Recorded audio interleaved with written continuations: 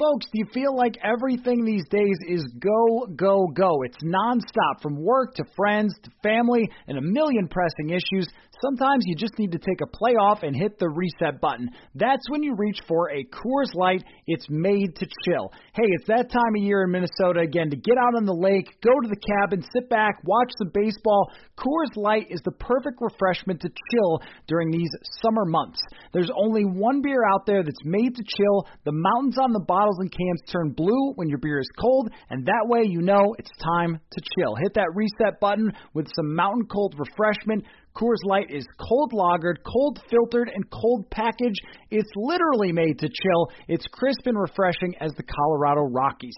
Coors Light is the one you should choose when you need to unwind, when you want to hit the reset button. Reach for the beer that is made to chill. Get Coors Light in the new look delivered straight to your door with Drizzly or Instacart. Coors Brewing Company, Golden, Colorado, and as always, celebrate. Hey everyone, Matthew Collar here. We'll get into the show in just a second, but first got to tell you about Abner Maris, a world champion boxer, Olympian, sports commentator, and most importantly, a dad to two little girls. Beloved by abuelas and hardcore fans alike, Abner is a pro at entertaining the world both in and out of the ring. On Blue Wire's new podcast, On the Hook with Abner Maris, we'll hear from Abner, his family, fellow athletes, and other people who made him the boxer he is today. He will discuss the state of boxing, sports, music, culture, and his American dream. Listen to On the Hook with Abner Maris wherever you get your podcast. Episodes in English out on Tuesdays, and episodes in Spanish are out on Wednesdays. All right, let's get to the show.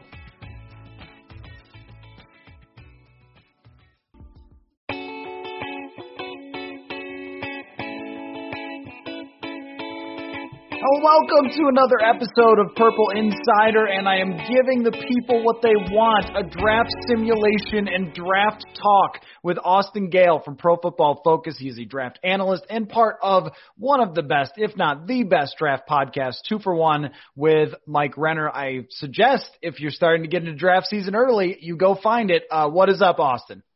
Doing well, man. Thanks for having me on. Yeah, well, you're doing better than us because it's snowing outside, and I just watched the Falcons-Vikings tape, and my body hurts from watching how bad that went on many different levels. So here's where we're going to start. I have the PFF website up. I Googled, because I couldn't remember where I saved it, the mock draft simulator, and I found it, and I've got it, and it's working, which I can't believe you guys have got this up and running already, but it's like you did it just for me. So this simulation has the Vikings drafting 13th. Now, if they continue to play like they did the other day, it will be higher than 13th. So here's the way this thing played out. Justin Fields went first, which already, but Trevor Lawrence second. Okay, great. Jamar Chase, the people that you've heard of. Trey Lance is taken 5th. And so I end up at 13th with a defensive tackle at Christian, is it Barmore? I'm going to have to start learning these people's names. And PFF gave me a horrible grade for selecting him. He is an Alabama defensive tackle, though. He has to be good. So did I do a very bad here? Like, what do we think? I mean, Christian Barmore is probably going to be one of the best defensive tackles in what is a kind of weak defensive tackle class, though. I don't think it's going to be a very good one. We had high hopes for Marvin Wilson, the Florida State interior defensive lineman, to kind of take that next step after earning high grades in 2017 or 2018 and 2019, but he's taken a step back. You have other defensive tackles not really rising to the occasion to be that true defensive tackle one. I think Barmore can be that, but even he hasn't had truly dominant performances like we saw from Quinnen Williams or even Jonathan Allen, Dalvin Tomlinson. Like these other Alabama defensive tackles have graded a lot better than where Christian Barmore has gone. We thought he was going to be this blow-up candidate, and he's looked good. Don't get me wrong, he's looked good, and he has more juice than a Marvin Wilson does to get after the passer. But I still don't think the reason you're going to grade low drafting a defensive tackle as high as 13th is you just rarely see that return in value at that position. And there isn't really a truly elite pass rusher on the interior in this draft class. Maybe Barmore fits that bill. He gets better. He's still a very young defensive player, but still, it's not a very good defensive tackle class. There isn't an Aaron Donald type, a Kenny Clark type, Grady Jarrett, a guy that can really push the pocket and be an interior force. I thought Marvin Wilson could be that. He's an ox. He's very strong, a big dude that, again, is still very young. I think 21 years old, but still, it's a bad defensive tackle class. Taking one at 13, I think you're better off going after a receiver, even though they got Justin Jefferson. I get it. They have Adam Thielen.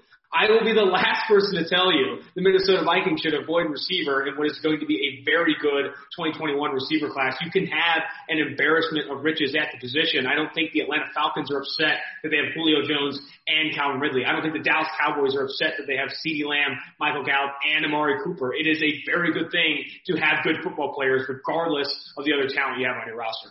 Okay, this is a good point because this is something I've been sort of banging the drum a little. When people analyze the Jefferson versus Stephon Diggs, like you're forgetting they could have just kept Stephon Diggs and still drafted Justin Jefferson and it would have been amazing. But let's talk about Jefferson in a little bit here and how much I screwed up this mock draft because you've got Rashad Bateman here as a first-round pick, Jalen Waddle. And if I mess up any names, it's because I usually am working with the TV down on Saturday when I'm watching college football. And It's October, Austin, and we're talking about the draft in October. That's why. But I also could have taken Walker Little, who is a tackle here, and I think there's going to be a lot of interest. And don't worry, we'll talk about quarterbacks.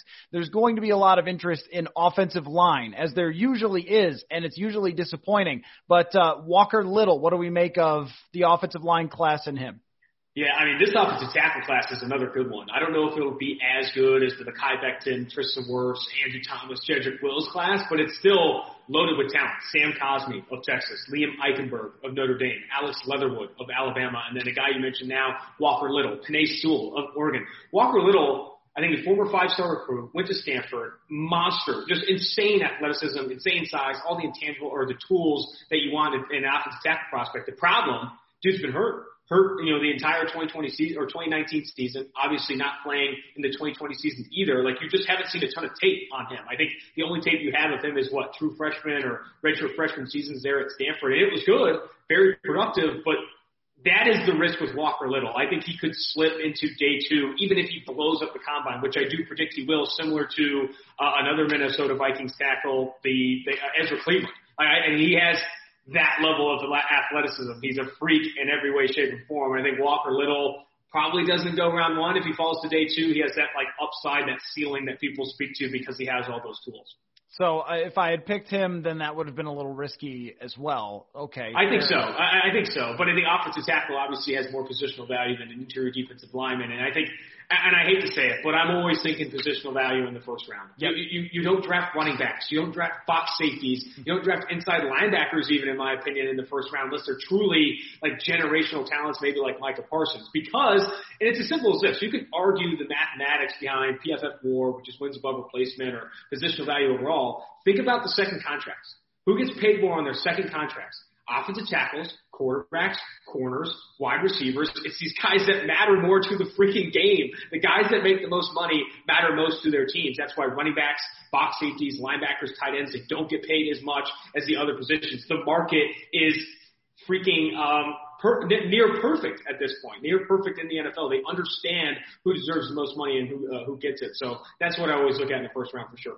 So I'm looking at just the way things play out. And if the Vikings are not at the very top, it seems like the best bet then is one of the tackles you're talking about or a wide receiver where it just seems like there's a bunch more freaks coming out this year. I mean, think about Jefferson is the fifth receiver taken. He's unbelievable. But it looks like this draft has, just as many guys as last year's historically great receiver draft. Is that right? I think this receiving class is better, man. I honestly do. I think this 2021 class might even be better because Jamar Chase, the LSU wide receiver, I think is the wide receiver one and staying put. Jalen Waddle, I am ready to have to take that he's a better prospect than even Henry Ruggs. That's how good Jalen Waddle is coming out of Alabama. Rondale Moore, the Purdue kid who's battled injuries but is a freak. True freshman season is honestly some of the best tape I've ever seen from a wide receiver there at Purdue. You also have, I'm losing names here, but Devontae Smith, the other Alabama receiver, is another guy that could go in the first round. Rashad Bateman of Minnesota. Chris Olave, Ohio State.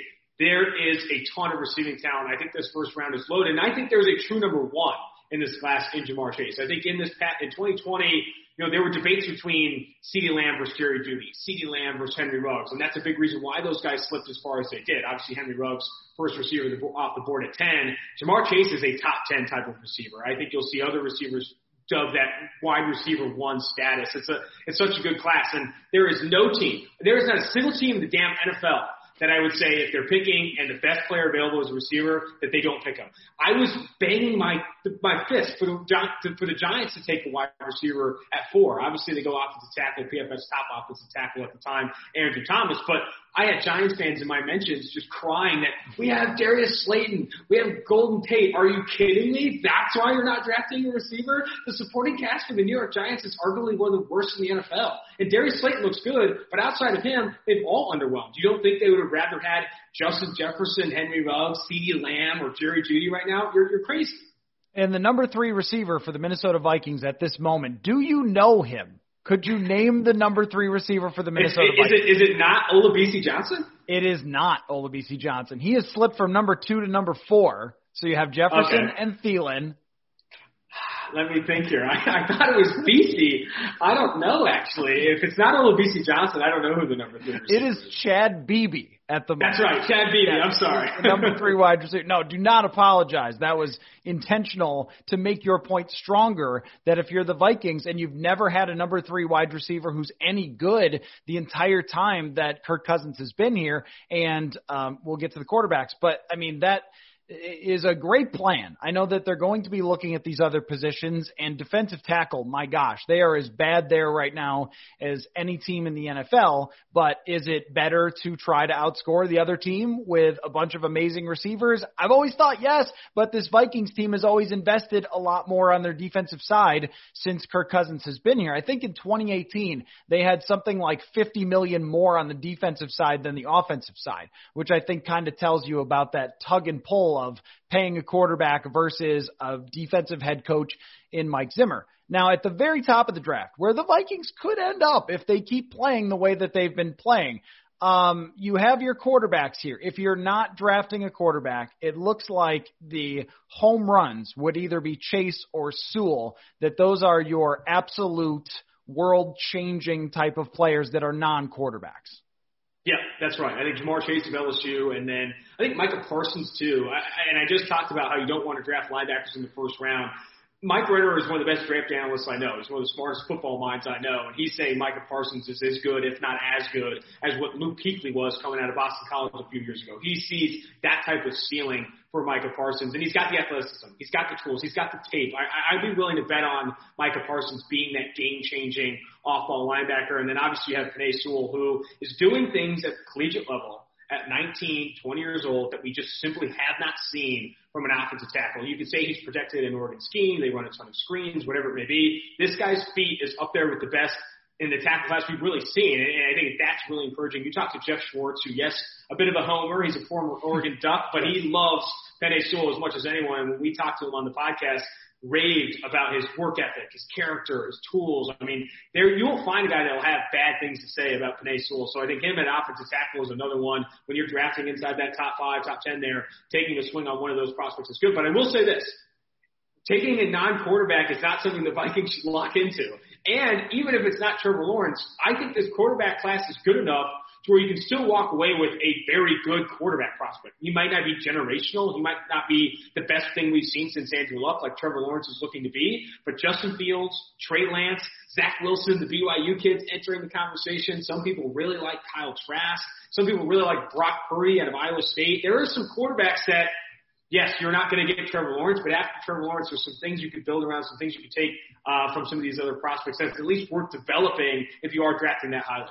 I have actually seen multiple Zach Wilson games, and it is impressive. Even though every time they show his picture, I'm like, how old am I? I didn't think I was that much older than college prospects, but now I am. I keep getting. And then you factor in, too, that it's a BYU quarterback. This guy's got to be 30 off his second mission trip. But no, this guy is like legit former highly recruited quarterback, ton of arm talent, ton of athleticism, and I think still only 20, 21 years old. Like that is super encouraging to see. And I know they don't play a lot of people this year. BYU doesn't have a tough slate of games, but what you're seeing from Zach Wilson from an arm talent perspective is up there with the best in this class. Like he can put it anywhere you want. And that is all the rage in the NFL right now. Everyone wants their next Patrick Mahomes, Josh Allen, Kyler Murray, Jordan Love even, guys that can just make any throw you want. We'll teach the accuracy later. We'll teach the pocket presence later. We don't want a noodle-armed quarterback that we're hamstrung to like maybe Gardner Minshew or even Baker Mayfield right now. We want a guy that can do it all. We'll teach him to play quarterback later. Give me an arm that is surgical and can push the ball downfield. I want to remind you to go to sodastick.com to get your original Minnesota sports-inspired goods. If you have not seen it yet, you've got to check it out. A couple of my favorite designs are the Duck Duck Gray Duck and the Randy Moss Goat, which you've got to see. All their apparel is screen-printed here in Minnesota on super soft, super comfy shirts and hoodies. You will love it. We're going to hook you up with free shipping on your next order. By the way, use promo code PURPLEINSIDER for free shipping. That's SodaStick, SOTASTICK.com. Original Minnesota sports-inspired goods. Code PURPLEINSIDER for free shipping.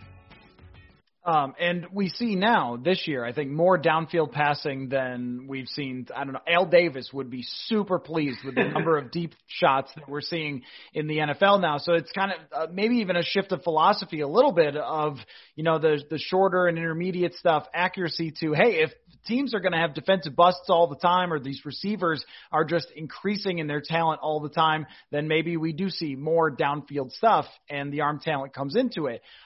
Now, at the top of this draft, you have Fields and Lawrence going 1 and 2. Trey Lance goes at number 5. And Trey Lance is the guy that I think all Vikings fans are really interested in because, A, he's kind of mysterious. Like he plays that one game against Central Arkansas. Okay, right. Well, that happened. But he's close in proximity here to Minnesota, and I think that he's caught the interest of a lot of people. So, does he make sense as a guy to draft and develop? Because I think that has to be part of it. If you're drafting Trevor Lawrence, you're finding a trade partner for Kirk Cousins, even if you have to tag draft picks with him for somebody to take him. But if it's Trey Lance, he's a guy that could sit and you don't feel like there's a supreme pressure to push him in right away. Yeah, no, I think whoever is drafting Trey Lance should not rush him to the football field. Even in 2019, he averaged roughly 18 dropbacks a game against FCS competition. And looked very good. I get it. But in a system like what North Dakota State runs, he was not asked to do a lot. I think what he's shown more of, what you're more confident in with Trey Lance, you're confident in two things. One, arm talent. The guy can make any throw on the football field. In a lot of ways, very similar to Jordan Love, in that he's just got this arm talent that drops jaws.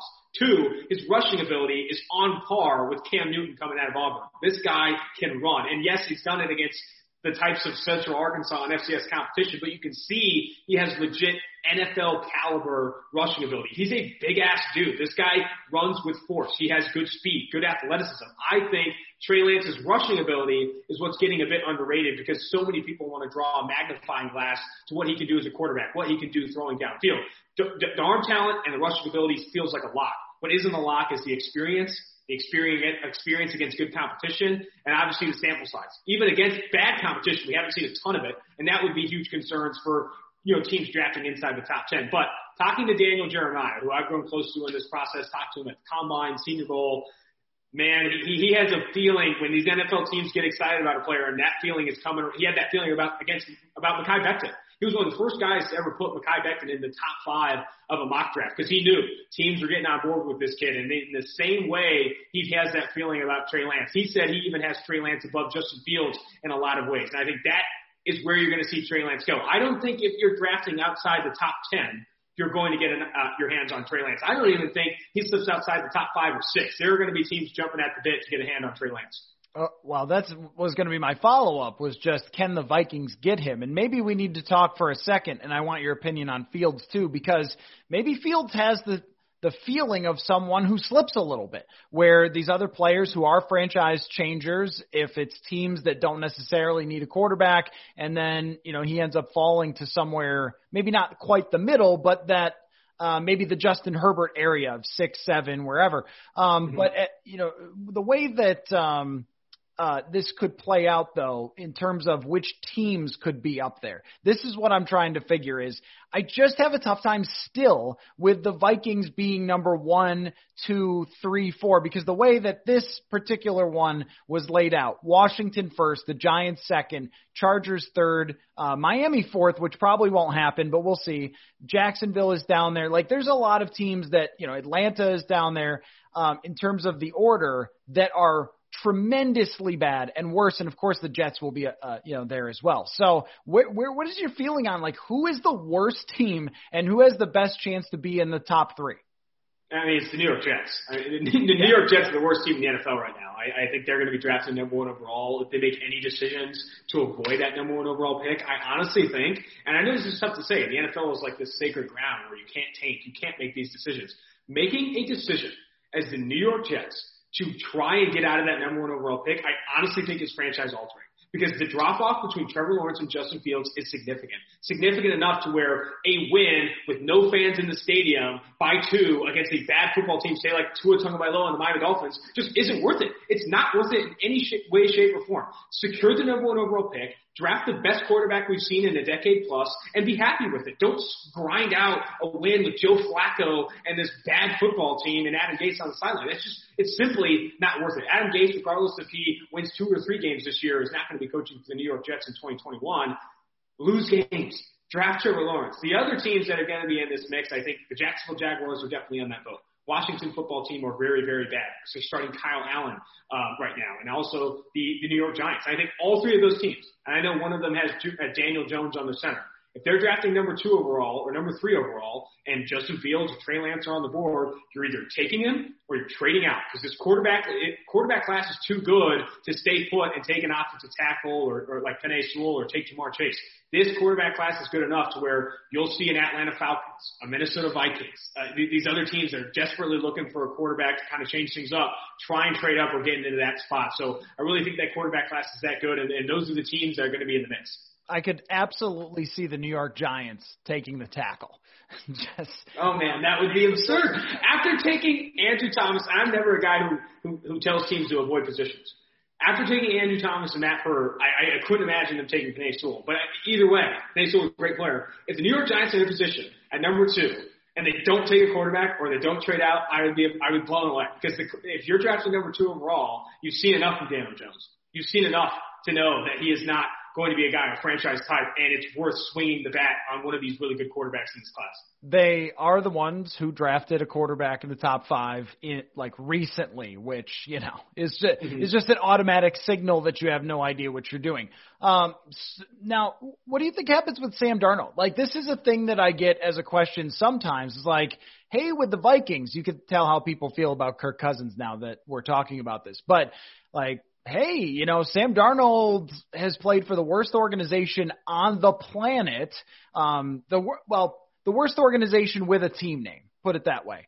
And so they got this guy who's still incredibly young, has a lot of arm talent, and has been presumably very mismanaged and injured in different ways, including mono, along the way. Like, is he worth the Vikings trying to acquire as a backup quarterback if, let's say, they draft 7th or 8th, and it's a much better idea to get a receiver than it is a quarterback at that point? Like, would it make sense to take one of these guys, whether it's Darnold or Jones or Haskins, and trade for them as a project?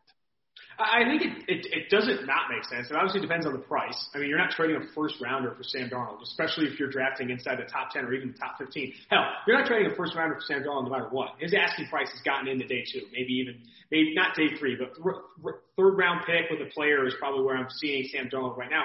Hell yeah, it's worth it. What do you have to lose? I mean, Sam Darnold is still a very young player in the NFL, has, like you said, played for a disastrous organization that has done next to nothing to build around him outside of adding a defensive tackle a few years ago and Quentin Williams, which has done little to no good for him. Denzel Mims can't see the field. Adam Gase, we don't have to get on about the Jets. I think Sam Darnold is probably my favorite of the reclamation projects right now. If you're looking between him, Dwayne Haskins, and maybe Josh Rosen as guys to kind of target as young quarterbacks, so we don't really know what we are, because he has the best tools. Sam Darnold has the best arm talent of any of those guys. Maybe it's something with a better supporting cast that he can rise to and be that guy. However, I don't think trading for Sam Darnold is the move over getting a quarterback in this class, because I think you've seen enough of Sam Darnold to know that there's probably a better chance of taking a guy like Justin Fields or Trey Lance and them turning out to be good than Sam Darnold. We've seen enough from Darnold in the NFL.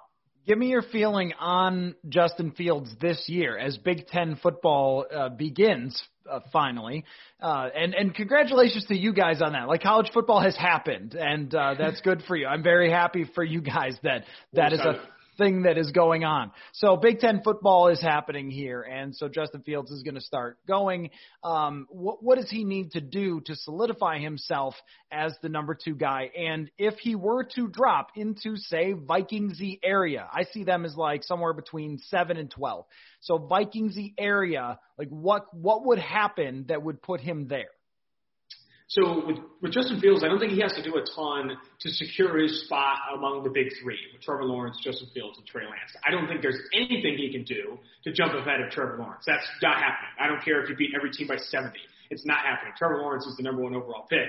I think what he has to avoid is just overthinking things in what is a very easy, great system that has led him to be the highest-rated quarterback in college football this past year after, of course, Joe Burrow. I think it's such a good system. Seth Galina, a quarterback analyst here at PFF, wrote a great piece about how that offensive system really puts him in a position to succeed. And, you know, I say that, people are like, oh, he's Dwayne Haskins 2.0.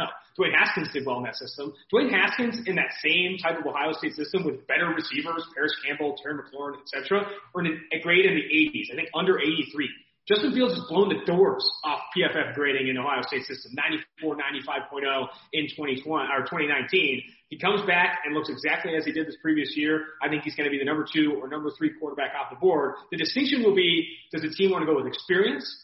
You know, he has good athleticism, kind of like not necessarily the arm talent of Trey Lance, not necessarily the same rushing ability as Trey Lance, but you've seen more of it, a bigger sample size against better competition. Or are you going to just go all in on the toolsy prospect like Trey Lance? It'll be really dealer's choice there. But Justin Fields, I think, solidifies himself in the number 3 spot.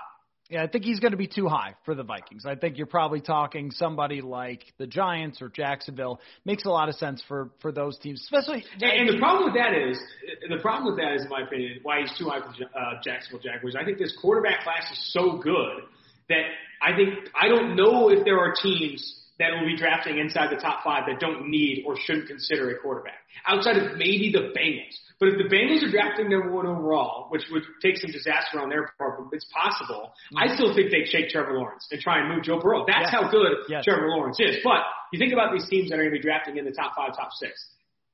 Obviously the Jets. The Giants, I think, should consider a quarterback if they do finish that poorly. The Jags are obviously a contender there. Washington football team, Atlanta, Minnesota. All 6 of those teams should definitely consider taking a quarterback off the board. That's why I feel like they're going to go back to back to back to start this draft. And this is the concern here for Vikings fans, because if you go down the stretch and you know Kirk Cousins will have those games where he plays really well, and you're going to play Dallas, they're a mess. You're going to play Jacksonville. Like, you've got some chances for some wins. You'll get one against Detroit probably, maybe against a fraudulent Chicago team that you could pull off a victory. And so if the Vikings end up with 6 or 7 wins, 7 might be a lot, but even 5 or 6, that takes them out of that conversation. Mm-hmm. So who is the next quarterback down, and does that make sense at that point? So let's say they're outside of the top 5. Let's say they're more in the 10 to 12 range. Like, what quarterback or quarterbacks should people be kind of thinking about if they don't get one of those top, or should they, or is there a drop-off? Yeah, I think there is a drop-off.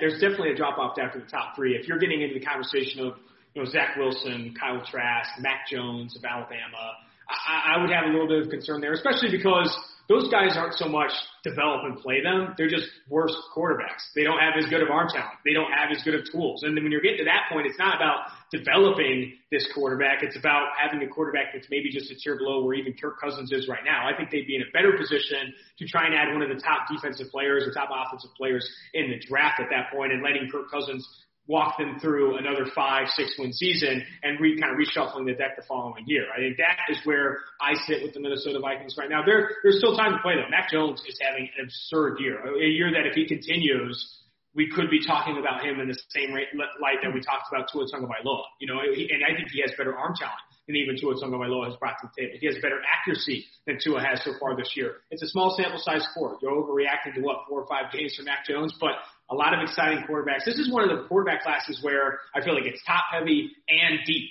Something the NFL desperately needs after watching disasters this past week. Kyle Allen, Daniel Jones, and Sam Darnold, Joe Flacco. It's tough to watch in the NFL right now. We need an injection of quarterback talent. You know what's funny is the last couple of seasons we've gone into it and said, hey, almost every team feels like they have an answer at quarterback. 6 weeks into the season, oh my God, they don't. Everyone needs a new QB. Everyone needs a quarterback. Right. Cousins was top 7 by PFF last year. Oh, my God. Nope, that's not going to sustain. The last thing I have for you, Austin, is I just want you to break down every draft pick by the Vikings since 2016 and tell me why they all went wrong. You can start wherever you want, just every single one. Because I'm mostly joking because you don't have time for that. But like the 2016 draft is all gone. The top pick in 2015 even is gone, Trey Waynes. The 2017 draft, there's one player who's good and he's a running back, so that kind of doesn't count. And the 2018 draft, there's one player who's good who's a tackle. The 2019 draft, there might be one player who's good that's not a running back, and that's a tight end. That's where we're at right now. And the rookies, Justin Jefferson is marvelous. Outside of that, though, Ezra Cleveland just started playing. Cameron Dantzler is getting demolished. Like Jeff Gladney, I think is coming along, but Julio Jones welcomed him to the NFL last week. Like, you know, I think when we talk about the story of why the Vikings are not a good team, a lot of my focus has been on the money that they spent, where they put it, how they attempted to plug holes. But a big part of it is there's just a lot of whiffs here, and Mike Hughes got injured again the other day for about the 5th time since he's been in the NFL. Garrett Bradbury got smoked the other day by Grady Jarrett again for about the 2nd time he's been in the NFL and 15th time since he's faced elite defensive tackles. Like, their drafting has just not really worked out, even though in a lot of these drafts people liked them at the time. Yeah, I mean, I think with those issues too, and I have this take of mine is kind of building in that it is an easy process to draft and evaluate talent. The problem is, and the reason you see every single football fan in the world, Matt, all 32 teams could go through the same process of like, man, we whipped in this class. Every single fan, every single fan can say, wow, we really destroyed one of these last 3 drafts, or even 2 or 3 of these last 3 drafts. We can't draft talent. The problem is not that they're failures at evaluating talent, they're failures at developing talent. And when you can't develop talent in the NFL, that's how you see systemic issues in evaluating talent. It's not that, you know, Jeff Gladney was a bad pick, Cameron Dantzler was a bad pick, or even you go previous to that, like these other picks the Vikings made. The problem has been, you know, actually developing that talent. Oftentimes you'll see, you know, first round busts, so to speak, or big name players go to other teams and have more success. Developing talent is almost, I would say, way more important than evaluating who has a good 40 time, who has good size and traits and tools. Developing talent, developing character in the NFL is so difficult. It's why guys that are surefire, locks in the first round, guys everyone loves, Quinnen Williams, whoever it may be, don't pan out in the NFL or don't work out in their first rookie contract. And it's because developing talent is the overlooked miss in the NFL right now. It's not scouting talent. So with Minnesota, there's a lot of picks that I've liked. And you look at this year, Justin Jefferson's playing out of his mind. Jeff Gladney and Cameron Dantzler are among every rookie cornerback struggling right now. There isn't a single rookie cornerback, maybe outside of Jalen Johnson, that even looks comfortable playing in the NFL. Like, everyone is, you know, bad right now. Trayvon Diggs looks terrible. Dantzler, Gladney, Noah Igbinoghene. Jalen Johnson has had his lumps as well. A.J. Terrell. C.J. Henderson looked good the first 2 weeks and is now starting to struggle. You're starting to see that from Florida. So I would pump the brakes on, you know, Minnesota really struggling to identify, evaluate, and scout talent. The problem has been and will continue to be developing that young talent. And you see that with teams where some of the, you know, they obviously hit on some. Harrison Smith, Eric Kendricks is very good. I love Danielle Hunter. But when they add veteran pieces in other areas that are performing better at those positions, that's when I think you have those concerns about developing young talent. Thanks to a lack of natural athleticism or commitment or overbearing sports parents, fewer than 1% of 1% of 1% of people will ever play professional football. But instead of entering the NFL, they've joined another league, the League of Football Watchers. This football season will be different, and Pepsi is here to get you ready for game day, no matter how you watch. For me personally, can't travel to games this year. It's been weird, so I've been watching all the Vikings games from home on the road, just like you have. Pepsi is the refreshment that you need to power through any game day, because Pepsi isn't made for those who play the game, it's made for those who watch it, or in my case, those who cover it. Pepsi, made for football watching. Even though sports had a break, your business did not. You have to keep moving, and that makes hiring even more important than ever, and Indeed is here to help. Indeed.com is the #1 job site in the world because Indeed gets you the best people fast. Unlike other sites, Indeed gives you full control and payment flexibility over your hiring. You only pay for what you need, you can pause your account at any time, and there are no long-term contracts. Plus, Indeed provides powerful tools to make your search that much easier, like sponsored jobs, which are shown to be 3.5 times more likely to result in a hire. With 73% of online job seekers visiting Indeed each month, Indeed is going to get you the important hire that you need, just like they have for over 3 million businesses. Right now, Indeed is offering our listeners a free $75 credit to boost your job post, which means more quality candidates will see it and fast. Try Indeed with free $75 credit at Indeed.com/Blue Wire. This is their best offer available anywhere. Go right now to Indeed.com/Blue Wire. Terms and conditions apply. Offer valid through December 31st. So the philosophical thing about this for me in terms of the process is just when you chase things, you make mistakes. So you chase an offensive line that needed improvement in the run blocking, and then you would draft Garrett Bradbury and his short arms. And it's just, okay, fine, it's a center, but if you draft a center in the first round, the guy better be a grand slam center. He better be a franchise-changing center. For you young people out there, Darmani Dawson, that's I'm kidding, your old people out there, or Alex Mack or Travis Frederick, they better be beasts, and he's not. And he's not. He's just. And I think that's something I'll mention too. There's also bad process with drafting. Drafting bad athletes in the first round isn't good process. Will it work out sometimes? Sure.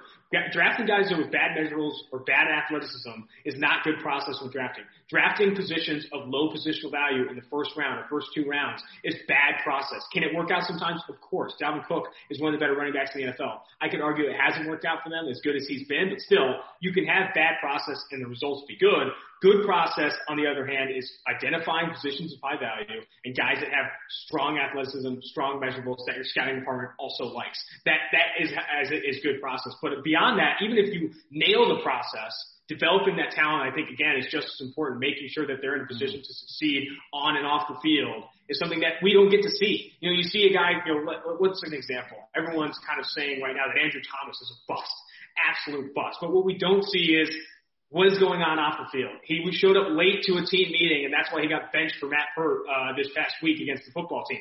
That is a concern. Those are things that we don't see as fans or as couch analysts that were so quickly to say, no, he was never good at Georgia. He was never a good prospect to take number 4 overall. That was the problem. No, sounds like that there's some problems off the field with Andrew Thomas, and developing him is more of a concern. And the other thing that they've been chasing is Danielle Hunter, that they have been trying to draft guys of a certain type. DJ Wanham is this way. And every year we sit in the post-draft press conference and we hear about how he's just like Danielle Hunter. It's like, guys, no, he's not. And no, he won't be. And stop doing that. And, just because someone is tall and didn't sack anyone does not mean that they are Danielle Hunter, and it's not going to happen. So I think there's a combination of bad luck. 2015, you get Diggs in the 5th round. I mean, that's just stupid luck. You're not going to repeat that, but they've tried to. Let's take Stacy Coley in the 7th round. That will be fine. That'll work out. Let's take KJ Osborne. That'll work out, right? These things where they had successes in 2015 and then tried to chase that, I think have come back to bite them. And then the other thing is too, when you draft 30th, what can you expect? I mean, you can't expect to get the next Deion Sanders when you draft a corner at 30th, and there's some bad luck there. You trade away first-round pick for Sam Bradford. That doesn't really work out, and you're just out a first-round pick. So I think there's a lot that's gone into it, but I think that also the drafting and developing of these particular players having a lot go bust has played into where they're at. I'll let you leave on this. You loved Justin Jefferson during the process. If I recall, you raved about Justin Jefferson, and he is freaking good, Austin. Reaction. Well, I would argue that I was even lower on Justin Jefferson compared to what he's done in the NFL so far. I mean, what the reservations with Justin Jefferson is that a bulk majority of his production came against off coverage in zone. He's constantly finding open holes in zone. Yes, he was crafty after the catch. Yes, his ball skills were insane. Had such few drops at LSU and won a ton of contested targets. But I had concerns because you just didn't see it against single coverage concepts at LSU. Then Chris Collinsworth interviewed Justin Jefferson before a Sunday night game and talked about, like, hey, you're this good. Why the hell were you playing in the slot in your last year? He said, LSU told me, or Joe Brady told me that the best receiver goes in the slot. They get the most balls. And he said, okay. And it's like, that makes a lot more sense in terms of why he played in the slot. And I think the same Justin Jefferson that you saw at LSU, that guy is crafty, a crafty route runner that creates separation against off zone, finds open holes in zone, is there. The guy that's not necessarily a world breaker as an outside receiver creating separation outside of some double moves that get saucy on the outside, he's still, when he isn't creating separation, is really, really good in contested catch situations. His ball skills are very good, and I think he's good after the catch. Like, this is the same guy. It was the same guy we saw at LSU. The concerns that you had was that if you played him exclusively at outside receiver and didn't give him a ton of double moves to give him that edge, you're not going to see a productive receiver in the NFL. What they've done is put him in a position to succeed. Played him in the slot, given him double moves on the outside, and watched him work. That, in my opinion, is an underrated trait of a coaching staff. Putting a young player like Justin Jefferson in such a great position to succeed in a familiar position that he was in college is a huge win. They didn't try and take him and adapt him to their scheme. They took him and put him exactly in the same position he was at LSU, and it's working. Yep, and I also have I've mentioned a few times on the show, but just really like what I hear from him as a person. I mean, just obsessed with the route running details, following Adam Thielen around everywhere, trying to learn, and also just the confidence. Like, the guy literally danced into the end zone on his first touchdown and did his dance. Like, hey, man, I mean, he has acted like he belongs there from the first day. So that's been fun to watch in a season that has not always been fun to watch. Austin Gayle, what is it? Is it PFF_Austin? It's PFF_Austin Gayle. I got the last name on there too. That's right. You guys, come on. But that's what it is. Austin, Gayle, is where you can find him on Twitter. And the 2-for-1 Draft Podcast is just terrific. And I was already dialing in, but now I really got to get going on my draft prep. So make sure you follow him there, and just great work on the college football. By the way, Big Ten fans should go subscribe to your platform with college football to get a ridiculous amount of analytics there. So thank you very much. As always, great to catch up with you, Austin. Absolutely. Thank you, man. The wait is finally over. Football is back. You might not be at a game this year, but you can still be in on the action at BetOnline. BetOnline is going the extra mile to make sure you can get in on every possible chance to win this season. From spreads and totals to team and player and coaching props, BetOnline gives you more options to wager than anywhere else. You can get in on their season-opening bonuses today and start off wagering on wins, division championships, futures, all day, every day. Head to BetOnline today. Take advantage of all the great sign-up bonuses. Don't forget to use the promo code BlueWire at betonline.ag. That's BlueWire, all one word. BetOnline, your online sportsbook experts.